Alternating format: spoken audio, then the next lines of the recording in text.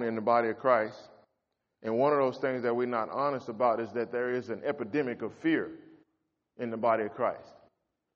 There's an epidemic of fear that is causing us not to be able to receive from God the things that are necessary for the kingdom to advance. And the devil's happy with it, and you think that you are you're being kind, or that you're being content, or that you're being a good Christian and accepting certain things in the way of fear. You believe that you're doing the right thing, but you're not doing the right thing. Amen. What you are is being robbed from the things that God wants to do in your life. And so we continue our series on the blessing of God. And so we're going to prove this morning why we need it.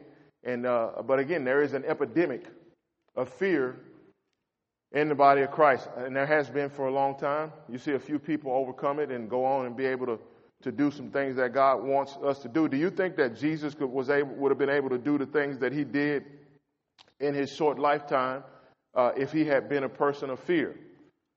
Right? Not that Jesus, I want you to understand something too. Fear is real. They say that fear stands for false evidence appearing real. It can be real evidence that you see that's real. Right? Fear is real, but fear does not have the right to stop us from doing what God has for us to do. Fear is real, but fear does not have the right to stop us from doing what God has for us to do. Do you remember when Jesus was on the cross, or he was in the Garden of Gethsemane, and they was coming to get him, and the Bible says that he was there praying, and the Bible says that Jesus was so concerned, right? He was so upset. The Bible says that he sweat as drops of blood, right? But his fear did not stop him from doing what he understood was necessary to do at that time. Everybody got that? His fear did not stop him from doing what he knew that needed to be done. And so in the body of Christ, for us, what we do is we put fear in a place, right? We put fear in a place to say, and we put it in a subconscious place, and it's masked as something else. Fear becomes masked, or you understand Halloween, you put a mask on, and that means that they can't see the real you. You present a facade of something else, but it's really not the real you. So fear puts on a mask of contentment. So I'm really afraid to make this move, so I put a mask on and say I'm content. Right? But we shouldn't accept certain things and put on the mask of contentment in some areas. Understand something, that Jesus, from the time that the church was conceived, people fought to advance the kingdom of God. The disciples, most of them, were killed for their faith. Right? A bunch of the servants were crucified upside down. Some of them say, man, we don't deserve to be crucified like Christ. Crucify us upside down. They went through some things for the sake of the gospel. Them guys was beaten and thrown in jail for the advancement of the gospel. Don't you know that they were afraid when they were coming to them and they were saying to them, hey, you better shut this Jesus talk up or we're going to beat you down and we're going to throw you in jail. But I'm going to tell you something. Fear was not enough to stop them from doing what God called them to do. Fear is not an excuse for kingdom people not to do what God called us to do. And so what happens again is that, I'm telling you, when you start challenging people with something like this, if you ever been in an environment that's got a lot of roaches, when you turn the light on the roaches, they scatter. Right? And I'm not saying you had roaches at your house, but maybe you went over a relative's house. Right? You went over a relative's house and they had roaches over there, and at night the roaches got free reign to move around and, do whatever they're going to do. Then when you come in, in the middle of the night, you just get that urge to go down to the refrigerator, hit that light switch, start moving. Boy, them roaches be getting somewhere. I had Kim folks' house we used to go over, man, roaches were so bad, I ain't going to even go into the detail. Terrible, man. But that's the way it is. When you switch the light on, you start telling people, that, hey, look, the real reason why you don't want to do this is because you're scared. Right? And so what happens is, then they want to get away from you. I don't want to hear that kind of talk. They scatter like the roaches. But the answer is not to scatter like a roach. The answer is to stand up and face your fear and understand. First thing in the title of this message again is somebody tell your neighbor, say, tell the truth. Tell the truth. We like to say it, tell the truth and shame the devil. You have to be honest and say to yourself, man, I'm scared.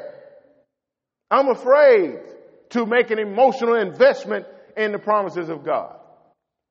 I'm afraid that I'm going to be disappointed if I trust God in this area. I'm afraid of how it's going to feel. It's going to affect my relationship with God. Sometimes we're afraid of what people are going to think about us when we proclaim that God is able to do X, Y, or Z. I want to read something to you out of the Bible right now. We're going to talk about the necessity of things, and we're going to attack this morning. We're going to attack poverty. We're going to attack sickness, and we're going to attack depression today. We're going to attack it. We're going to stop running from it, and we're going to attack it. This is 2 Kings chapter. We'll look at chapter 6 toward the end of chapter 6. Wrong place. Right verse, I'm in the wrong place. 2 Kings chapter 6.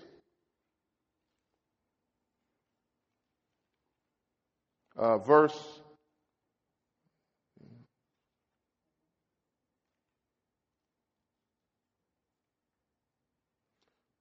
26. 2 Kings 6:26.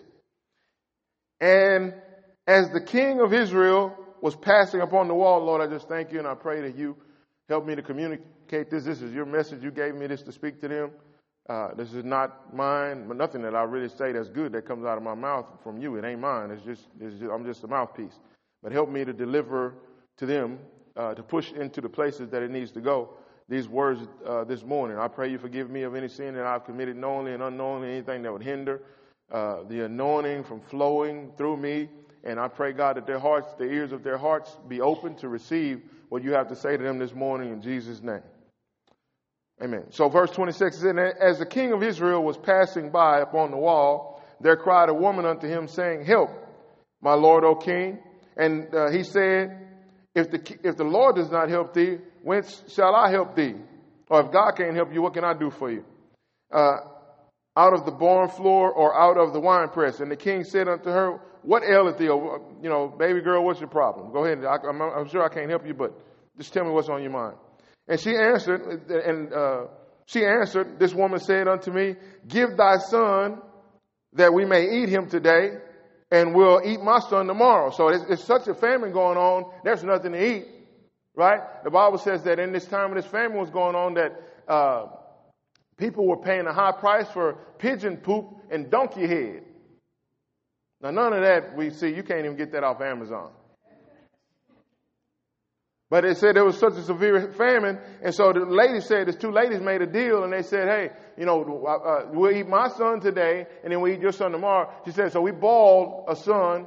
We boiled my son yesterday, and we ate him, and now today she don't want to make good on the deal. She don't want to do her part.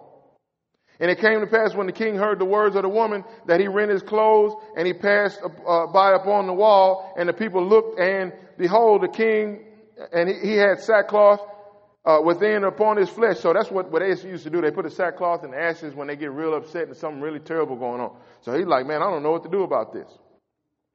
Then he said, and God do so more also to me, if the head of Elisha, the son of Shaphat, shall stand on him this day. But Elisha sat in his house, and the elder sat with him, and the king sent for a man from before him, and he said unto the elders, see how this son of a murderer has sent to take away mine head. Look, when the messenger cometh, shut the door. And he told him, fast at the door. Is not the sound of the master's feet behind him? And while he yet talked with him, behold, a messenger came out unto him, and he said, behold, this evil is of the Lord. What should I wait for the Lord any longer? So the king was mad. He sends a guy over there to Elisha. He said, Elisha caused all these problems. And so then chapter 7, verse 1. Then Elisha said, hear the word of the Lord. Thus saith the Lord, tomorrow. Somebody say tomorrow. Tomorrow about this time there shall a measure of fine flour be sold for a shekel, and 2 measures of barley for a shekel in the gate of Samaria. So he said, tomorrow at this time, this horrible famine is going to be over. This comes out of the mouth of the man of God. Preachers say crazy things to people sometimes. They say crazy stuff. They talk faith talk. They say, we're going to do this. God's going to bless it. Right? So there's a severe famine. Women over there eating their kids, but the prophet said, this is going to be over tomorrow about this time. He's not concerned. He's not upset over there. He speaks the word of God. Now, when you hear somebody say something like, when you hear God's word, whether it's spoken through the mouth of somebody or through the word, through the Bible, you have to decide what you're going to do with what God say. And so, Elijah speaks forth the word. Now the king has a choice. If you're going to trust God and do what God says, and this is point number one, that you have to make an emotional investment in anything that you believe about God. You cannot walk by faith and not make an emotional investment. You have to make an emotional investment.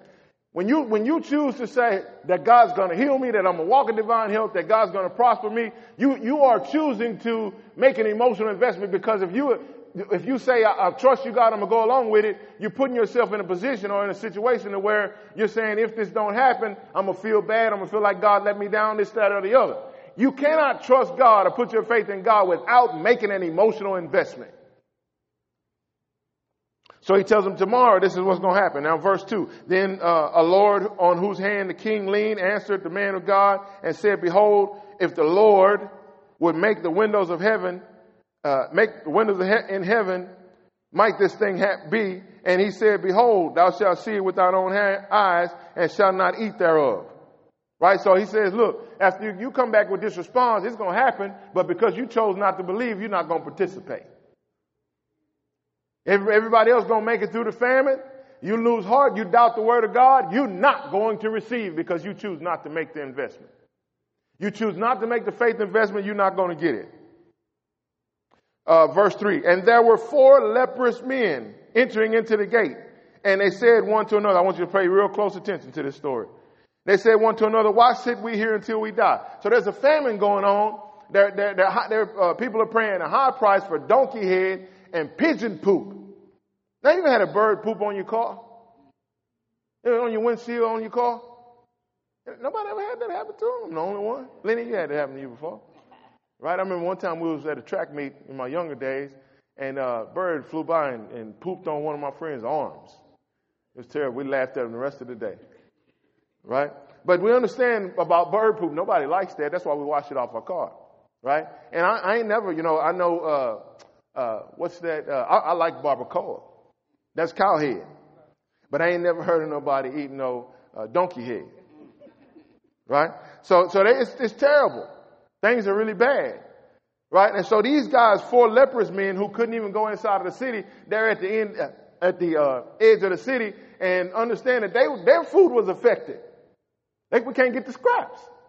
We can't get nothing. They ain't got food in there. We can't even get scraps. So you got 4 leprous guys on the edge of the city that say the wisest thing of anybody in the whole city. And I'm going to tell you what that was. Why sit we here until we die? In other words, we got to do something about this. If we don't do something, we're going to die.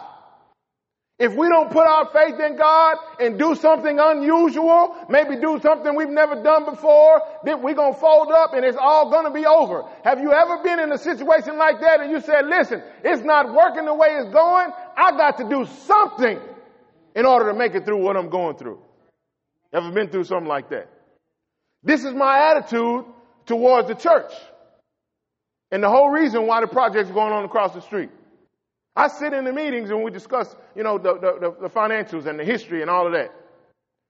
Before I came here, the previous pastor got to a certain point that he couldn't get paid. They had to sell some land in order to pay him. Right? Just money unstable. And so that's my attitude when I look around and I say, hey man, we're not in a good situation. And I believe God sent me here. If God sent me over here, then I got to be able to stay. That means we got to do some unconventional things. And so God provided some miracles. I told you about how before I came, that the Lord gave me the money to be able to build the apartment up there. And we built the apartment, and that put me in a situation where, hey, listen, if I don't get paid, sometime I can make it. Right? And so I think I'm in a place right now, probably half a year's salary is owed to me. And maybe I'll get it. I'm going to get it. Maybe I'll keep it, maybe I won't. Maybe I'll keep it, maybe I won't. But I'll get it. But I wouldn't have been able to make it like that if God hadn't set certain circumstances up. But I can't live like that forever. At a certain point, I got to buy Mama some new shoes. Amen? And so at a certain point, if we're going to make an impact on the community, we have to be better off financially at a certain point. You know, now like I told you before, I could come in here and I could play manipulative games and we can get a bunch of people in here and march around the whole fear thing and march around the whole kingdom cause. Jesus said this. He said, the Son of Man has come to seek and to save that which is lost. It don't say the Son of Man came to set up a church where everybody feels good and we have potlucks and that's what drives the vision of the church. That ain't what the Bible says. The Bible says that we seeking to save people's souls from eternal damnation. And seeking souls from eternal damnation requires some stability and it requires some resources. So we look at it and we say, hey, listen, our same attitude as these guys right here. Why sit ye here, we here idle? What can we do? Well, we got $1.5 million worth of concrete and sheetrock and studs sitting across the street that only get used on Sunday for children's church and the occasional fellowship. Why sit ye here and die? We got to do something. You know, well, am I motivated to go through something? Listen, before we started this whole process, I couldn't even barbecue chicken. I had to get Pastor Driver to come. He know it. But it didn't make no difference. God gave the idea. I got to make an emotional faith investment because we got to do something. See, I'm not a giant of faith. I'm just a person with common sense. We got to do something, right? I'm just somebody that got common sense and realizes that we got to do something. And so in your own life, there's going to be times in your life where you have to realize that we got to do something. You can sit there and things can go terrible for you, right? And you can lose everything. Been there before, done that, bought the t-shirt. Or you can say, hey, I got to trust God to make some moves. And so these guys say the same thing. We got to do something. Let's keep reading the story. He says, if we say we'll enter into the city, then the famine is in the city, and we shall die there. So ain't nothing to eat back over here, right? Ain't gonna work this way. And if we sit still here, we'll die. If we don't do nothing, we're gonna die. If we go back in the city, ain't nothing to eat. If we sit right here, we're gonna die. He said, ain't nothing else for us to do but to do something that we ain't never done before. Now therefore come and let us fall unto the host of the Syrians. If they save us alive, we shall live. And if they kill us, we shall but die. He said, we got to go to the enemy territory. We got to go through. Enemy territory means adversity, potential adversity. We might have to go through some adversity. He said, but if we sit here, we die. We already know what's going on at home. We're going to die. And they arose up in the twilight to go unto the camp of the Syrians, and when they were coming to the uttermost part of the camp of Syria, behold, there was no man there. Look at how their faith got rewarded. Because they said, I'm not going to allow fear to dictate my decision. I'm going to make a decision because a decision has to be made. We got to do something that we never done before. What's going on in your life that where there's a need, and you putting a mask on talking about you content when you really need to go into enemy territory and see what a blessing of God is? Ask yourself that question. What's happening in your life to where you need to take some courageous steps and do some stuff you've never done before because you need to take care of business?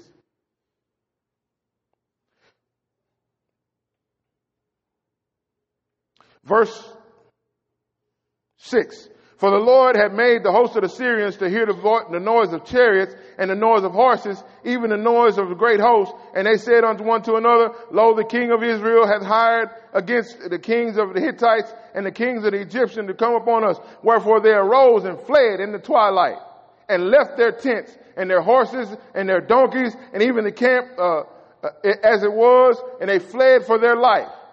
And when these lepers came to the uttermost part of the camp, they went into the tent and did eat and drink and carried this silver and gold and raiment and went and hid it and came again and entered into another tent and carried this also, and they went and hid it. So listen, their whole town.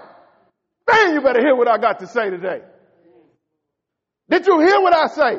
Their whole town, the whole city of Cleveland, famished.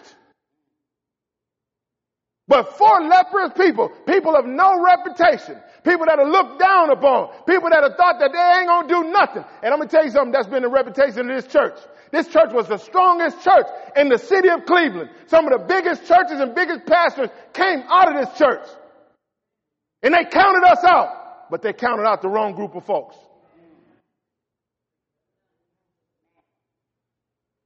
While the whole city of Cleveland is there fighting over whose baby they're going to eat and paying a whole bunch of money for bird crap, they sitting over there eating and drinking and carrying off silver.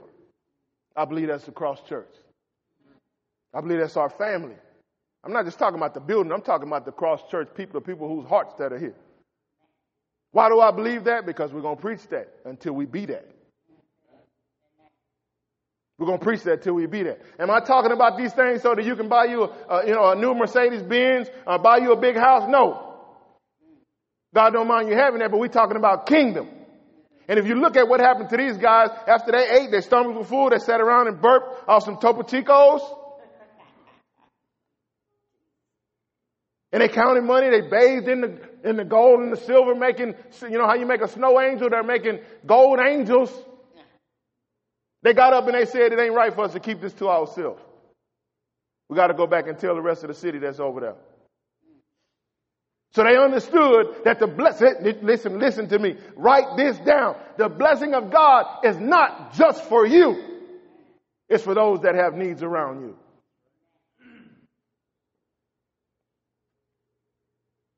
The blessing of God is not just for you. It's for those that have needs around you. So you could put that mask of contentment on. And you can say, hey, look, I got everything I need, but what about the people around you that don't have what they need? What about the people around you that don't have what they need? So understand that what about the church that has needs on our mission to reach the world right here from Cleveland, Texas? And so when the pastor comes in there and he says, look, I got this crazy idea. We're going to do this, to put us in a better situation to help the city of Cleveland. And you say, well, man, I would give, but I ain't got it. You want to know why you ain't got it? Because you didn't pursue it, because you put the mask of contentment on and said, I got enough for me. But what about everybody else who need? You wouldn't go get nothing for them. I'm preaching good. Y'all know no amen. Do we understand need? When I pass through the community and I go over to repair the breach and I see the people that every time I'm there, somebody coming in the office, they sit down. Hey, look, we need groceries. Do they need groceries? We need groceries. We need clothes. We need this. I pass by the other food pantry folks, a line of folks outside. And a lot of these folks are the same folks who have put on the mask of contentment, who are plagued by the epidemic of fear. Because they could be in the same situation as these people right here. They could be in the same situation as these people right here. The 4 leprous people said, hey, listen, we got to do something. What happened if the food pantry go down? What you going to do? They could be in the same position as these people right here. But you have to make a decision. Am I going to sit here and, listen, keep living week to week, paycheck to paycheck, always behind on my bill? No! I got to do something. I got to do something. But see, we'll sit up there and we put on the mask of contentment and say, I don't really need that. I don't really have to have that. If Jesus needed it, you need it. The Bible says that there were women in the scripture that ministered to Jesus of their substance. That means that there was women that had purses with money in it. Women always got money when a man ain't got none. I don't know how women always have money. The man, most of the time, the man is making the money, but the woman always got the money. How you always got money in your purse? How that work out, big kid? They always got $20. The man said, I ain't got nothing, I'm broke. The woman got 20, I got $20 in my purse. How y'all always got $20? The woman always got $20. The man will sit there and tell you, I ain't got nothing. The woman dig down inside the crevice up and know she got it too. It ain't just lost it. It's in there. And so it says that women ministered unto him of their substance. Jesus needed a tomb for them to put him in after they crucified him. And the only way that the guy could loan the tomb is that the dude had the tomb. They went to go get the donkey from the man to carry him into the town. And the only way that they could get the donkey from the man is that the man had the donkey. You can't get stuff from somebody that don't have it. Amen? Somebody say this with me. Say, somebody got to have it. It might as well be me. Okay, now watch this. I told you, tell the truth. Tell the truth. I don't want to listen. Listen, I want y'all to make a deal with me right now and be honest with me right now. You say, man, I'm good, I'm content, my life is wonderful, and I have all that I need, this, that, and the other.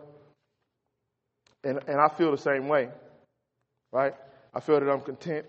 I'm not unhappy about my financial state, my happiness, my health, nothing. But if somebody came up to you, right, and you were given a choice to say, let me read how I wrote it down. How many of us given a choice to stay where we currently are in our finances, in our health, in our happiness, or to receive a briefcase with $12,000, be happier and healthier, would choose to decline the money and say, I'm going to stay where I'm at in my current state of happiness, my current state of health. And see, I didn't put $1 million down there. God told me not to do that because most of us can't relate to $1 million. But if somebody say, I got a briefcase in you with $12,000 in there, I brought it to church for you today. How many of us going to say, I don't want it? Ain't nobody in here going to say, I don't want it. But see, what we do is we say, when we start talking that I'm happy with where I am and this, that, and the other, it's a mask. Because we don't want to make the emotional investment. And the truth of it is, you don't need nobody to bring you 12 grand. God can show you how to go get it. But we keep that mask of contentment on. Them brothers say, look, we got a need here. We got to do something. Right? Some folks scared to walk into the office and tell the people they want to raise. Some folks got to give you an idea on how to make money. You just, man, I ain't going to do that. That might not work. And a lot of times we're surrounded by people who will tell you, oh, I wouldn't do that. Matter of fact, I had another pastor that told me about the restaurant. He said, I don't know if I would do that. If you got the money to do it, what you might want to do is you might just want to, sit on the money. It's true. You might just want to sit on the money and get a church that, spend it over the course of a year, spend it tightly over the course of a year and give the church a chance to grow. I can't do what you say. That sounds good, but that's not what God told me to do. As a matter of fact, you start talking about, listen, everything that God makes, it grows. You tell me one thing God made that don't grow. Somebody in here help me with that. That's why you have to pay people to cut your grass, or you have to get out there and do it yourself. You tell me a flower that don't grow, that don't reproduce. I used to be small when I first showed up. I'm not no more. All of us, because it's the nature of things. Every living thing, it grows and it changes. Everything God ever made that lives, it grows and it changes. When we start school in kindergarten and we come out with a high school diploma, then we go to get a college degree, some of us. But everything God made, it changes and it grows. That's the nature of God. In fact, there was a time when one guy, the Bible says, how many of us ever heard the story of the talents? It says he gave one guy 5 talents, one guy, Jesus is telling this story. One guy got 5 talents, one guy got 2, and one guy got 1. It says the guy with the 5 talents, he went and he traded. And he came back to the master. He said, you gave me 5. He said, I brought back 10. He went to the guy with the 2. He said, I went and I traded, and I'm bringing you back 5. And the one guy, he comes over to him who's wearing the mask of contentment. Really was fear up underneath the mask, because if you read in the scripture, the Bible says that he tells him that he was afraid. That's why he didn't do nothing. So he said he came over and he said, hey, listen, you gave me 1. I took it and I hid it in the ground, right? So nobody would get to it. Nobody. Ain't nobody going to get to it, master. Ain't nobody going to get to the money. I took it and buried it in the ground and said, then I heard you was coming back to town. I ran over there and dug it up. I want you to know that I didn't take no risk. And here thou hast that which is thine. I'm going to give it right back to you. And he thought the master was going to be impressed. And the master called him. He said, you're lazy and you're slothful and you're wicked. He called him wicked. And he said, because he told the master, he said, I was afraid. And so he didn't get pity from God. Oh, baby, you was afraid. You think Jesus is going to come to you like your grandmother, right? Baby, you was afraid. That's all right, baby. You know, you got it back. Give it back to grandma. Give it on back. You were scared. You didn't do nothing. Just give it back. But Jesus didn't wear the grandma hat on it. Jesus said he put the grandpa hat on it. Grandpa don't act like grandma. Grandpa say, boy, didn't I tell you? You're supposed to do something with what I give to you? And you mean to tell me that you still went out there and dug this hole and stuck that thing in the ground and I come back and you ain't got nothing to give me but what I gave you? Talking about you were scared? Boy, don't you know I was scared when I was your age? How you think I took care of you? Because I went out there and took some risks. See, he expecting grandma, but grandpa showed up. And grandpa said, you're lazy, you're slothful, and you're wicked. Tell the truth. Why do I keep saying tell the truth? The Bible says, and thou shalt know the truth, and the truth shall set you free. If you just tell the truth and say, Lord, I sure want to do better, but Lord, I'm scared. That we follow the lead of that one brother in the Bible. He said, Lord, I believe, but help my unbelief. God can work with you when you tell the truth. But you start running around there talking about, I don't want it. I'm good like I am. No, you're not. You're not good like you are. Because I sit there and I tell you, anybody walk in, they come in here with that silver briefcase and put it in your lap and tell you, hey, look, boom. Ain't none of us going to turn that away. And the one person that'll say they ain't going to take it, they need help, mental help.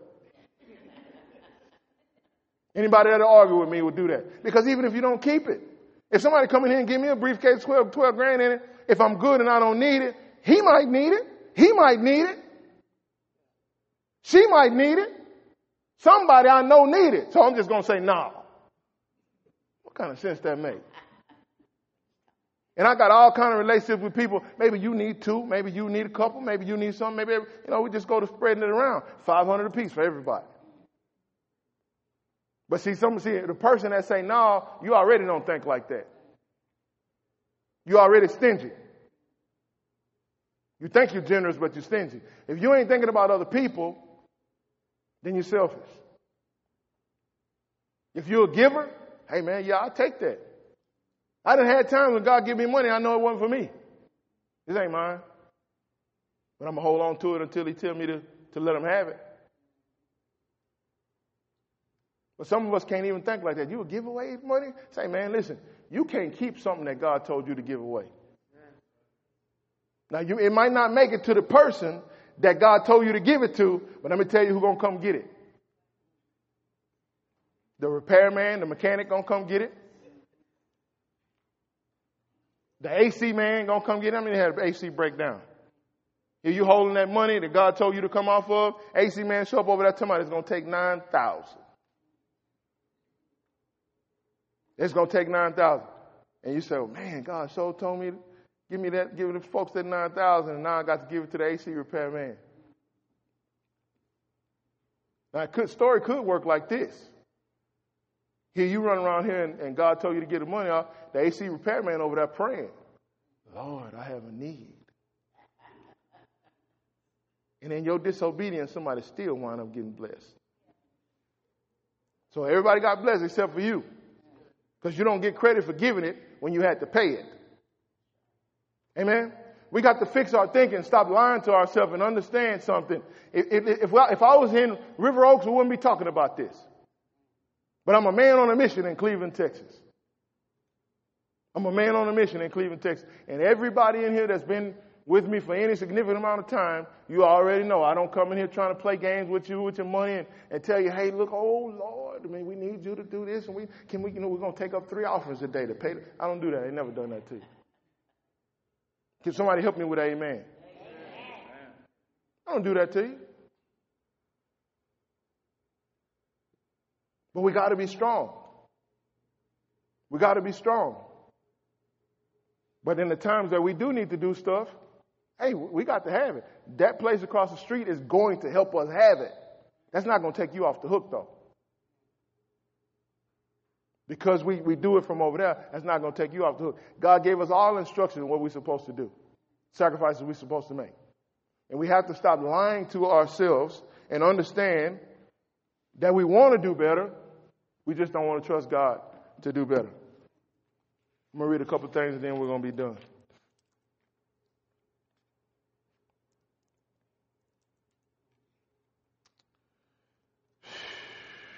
Let me pick what I'm going to finish with.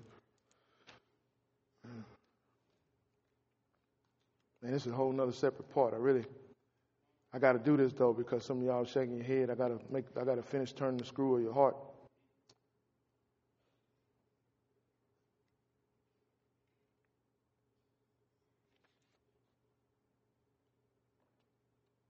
Yeah, we read that already. All right, yeah. I'll read this last little piece right here. And where is this story? This is the story of the rich young ruler. Right? And I can't give you an address because I didn't save it in my notes. I Googled it.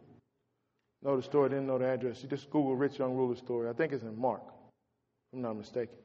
But it starts at verse 17, wherever it is.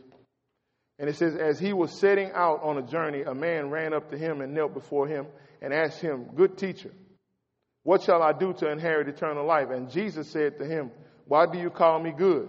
Now you have to stop. You have to think about this. When the guy ran up to Jesus, the guy understood who Jesus was and who Jesus proclaimed to be. So the guy comes up to Jesus and he calls him good teacher. Right? So if he calls him good teacher, Jesus' reputation is that he's the Son of God. That's what's going around the town. Right? He's the Savior of the world. This is who Jesus is. So you don't go up to somebody and call them good if they're a liar. You walk up to them and say, crazy man, how you doing today? So if he called Jesus good teacher, he must believe that he is the Savior. Right? So he understands who Jesus is. No one is good except God alone. Right? So, I proclaim, or that you understand that I'm God. That's what's going around. You get what's happening. No one is good except God alone. You know the commandments. Do not murder. Do not commit adultery. Do not steal. Do not bear false witness. Do not defraud. Honor your father and mother. And he said unto them, teacher, I have kept all these since my youth up. Now I will present to you right now, that's how the guy got wealthy in the first place. Because he kept the scripture. He obeyed God's word, applied it to his life, and that's how he got wealthy in the first place. Do you know that Jerusalem is one of the smallest places on the earth, but they have more people on the Forbes, I think it's the Forbes top 100 richest people than any other country in the whole world. And they're the smallest place, but they have more millionaires and billionaires than anybody on the Forbes top 100 than anybody else. You think that's a coincidence? Because God taught them how to prosper. And they got it in their system that we're supposed to prosper. Now people say all kinds of things about Jews. Oh, Jews, they try to swindle you, hustle you, this, that, and the other. They don't do that. They just understand about money and how money works. And they learn that from God. Right? So all these have I kept since my youth up. Looking at him, Jesus felt a love for him and said to him, one thing thou lackest, go and sell all you possess and give it to the poor, and you will have treasure in heaven, and come and follow me. So Jesus, everybody look at it, and this guy's response, we know the story. The guy felt like God wanted to take something from him, but he wasn't trying to take something from him. He was trying to get something to him. Because he told him, he said, one thing you lack. You lack trusting me. He said, I want you to trust me with the thing that's most valuable to you. One thing thou lacks, go and sell all that possess and give it to the poor, and you shall have treasure in heaven, and come and follow me. But these words saddened But at these words he was said, and he went away grieving, for he was one who owned much property. And Jesus, looking around, said to his disciples, how hard it will be for those who are wealthy to enter into the kingdom of God. Now watch the disciples' response after this. Right? We're finishing after this. Watch the disciples' response after this. The disciples were amazed at his words. Why? Why were they amazed? I just told you that the Jews have more folk on the Forbes top 100 richest people list than anybody. It says that Jesus told him, he said, how hard it is for rich people to enter into the kingdom of God. It said the disciples were amazed. Now watch where it goes on. It says, but Jesus answered again and said to them, children, how hard it is for the kingdom of God, how hard it is to enter into the kingdom of God. It is easier for a camel to go through an eye of a needle than for a rich man to enter into the kingdom of God. Now watch their response here again. And they were even more astonished and said unto him, then who can be saved? They said, you said rich people can't enter the kingdom of God. He said, who can be saved? Why would they say something like that? Because none of them broke.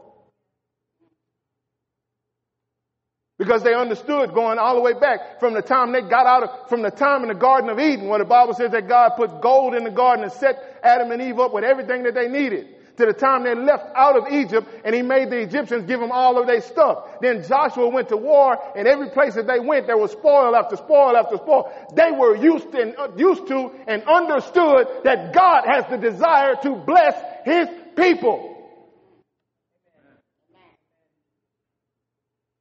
You can't break God. I don't want to ask this from God because I might take away from his supply. Man, you can't break God. Only thing you're doing is deterring or slowing down the growth of the kingdom of God, or causing somebody else to go through something they don't need to go through because you ain't got what you ought to have. You don't break God. So the story goes on. He says, looking unto them. Now watch what he says. Looking at them, Jesus said, with people it is impossible, but with God all things are possible. So he says, listen, yeah, you can have it. You can have it working with me. If you know me, yeah, you can have it. If your heart is for me, yeah, a rich man can make it. And I'll give you further proof of it. Go back and read about Job. The Bible says of Job, in the beginning of the chapter, God begins to brag on Job. And it says that Job was the greatest man in the East. Then it goes to talking about his substance. And God said he was upright in his sight. So Job was a rich man that God gave approval to. And so we said, well, then you might say, well, wasn't Job the one who lost everything he had? But Job was also the one that God gave back double. We're not talking about, man, I'm going to, be riding around here and buying purses. Do people still buy Gucci purses? Louis Vuitton? We're not talking about that stuff. Oh, I'm going to go get me a Mercedes. I believe I received. Big old house in a Mercedes. I believe it. Receive it. I got diamond rings on every finger. Gold teeth covered every mouth. I got a grill designed by Paul Wall and Johnny Dang.